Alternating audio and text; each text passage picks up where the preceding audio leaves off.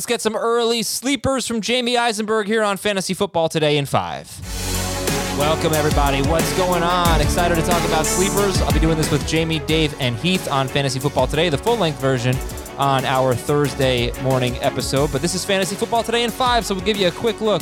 Jamie has Benny Snell and Tariq Cohen as two running backs on his sleepers list. Jamie, what's going on?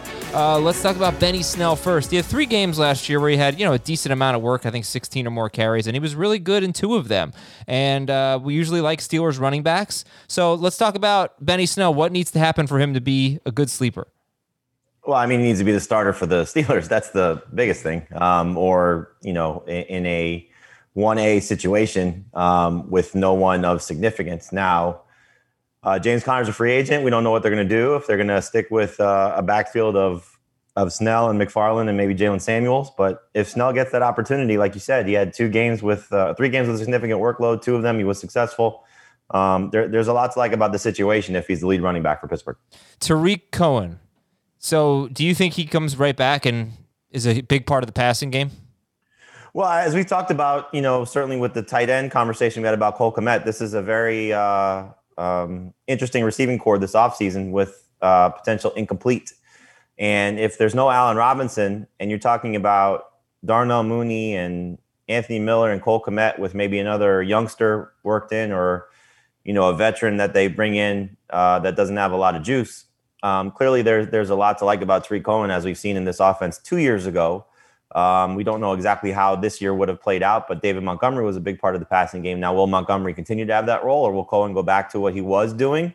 But again, we're talking cost here, and the cost for Tariq Cohen, the cost for Benny Snell, they're going to be relatively cheap as of now. Snell obviously can change, but I don't think Cohen changes very much in terms of what his costs will be. So there's a lot to like about his situation. Yeah, he was great in 2019, he was RB27 in PPR, but both years 70 or more catches. Just a matter of touchdowns for him. He had a lot of them in 2018, and he had 8 total, and he only had 3 in 2019. All right, there are a bunch of year 2 wide receivers that you had on a list that you gave me for some sleepers. So who are some that you're looking at as sleepers this year? Well, Jalen Reagor, obviously the opportunity for him to be the lead wide receiver for Philadelphia is there now that Alshon Jeffrey and Deshaun Jackson are gone. I hope they upgrade the position because I don't think Jalen Reagor is a number 1 guy. But again, target opportunity should be there for him. Laviska Shenault steps into a very good situation in Jacksonville with the quarterback upgrade of Trevor Lawrence, and we'll see what they do to enhance their receiving core. But their top 3 guys could be DJ Chark, Laviska Shenault, and Colin Johnson. And Shenault can end up playing in the slot, which I think would help him a lot.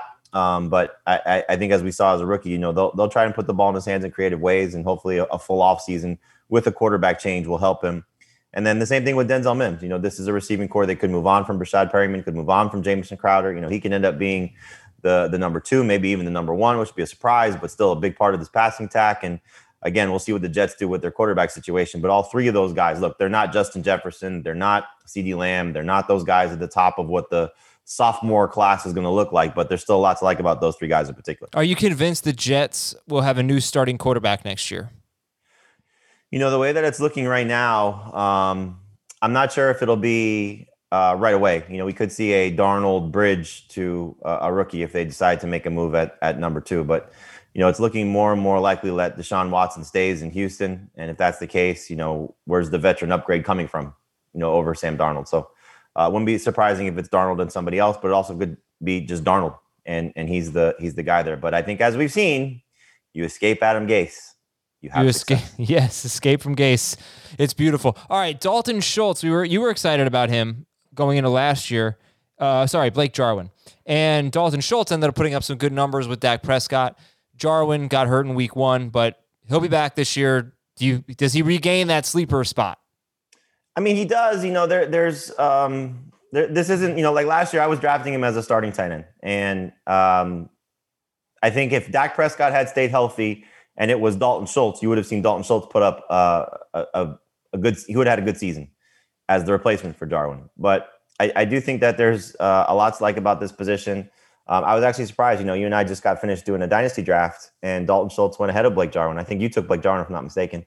I was considering taking Jarwin as a 3rd tight end because I took Darren Waller and Irv Smith. But I just like the setup for Jarwin. I think he was building towards something last year. I think the position is great, even with all the mouths to feed in this offense. So a guy that you'll take as a second tight end, but could end up being a starter by the end of the year. I'm just going to confirm that I made that brilliant pick. Yup. You're damn right I did, Jamie. Blake Jarwin. Your second tight end or your third? My third tight end. I mean, my second tight end Adam Troutman is my second tight end. So at Dynasty, it's one thing, but for next year in this hypothetical league that we're not playing out, Blake Jarwin would be my number 2 behind TJ Hawkinson. But yeah, I'd be excited to have him for sure.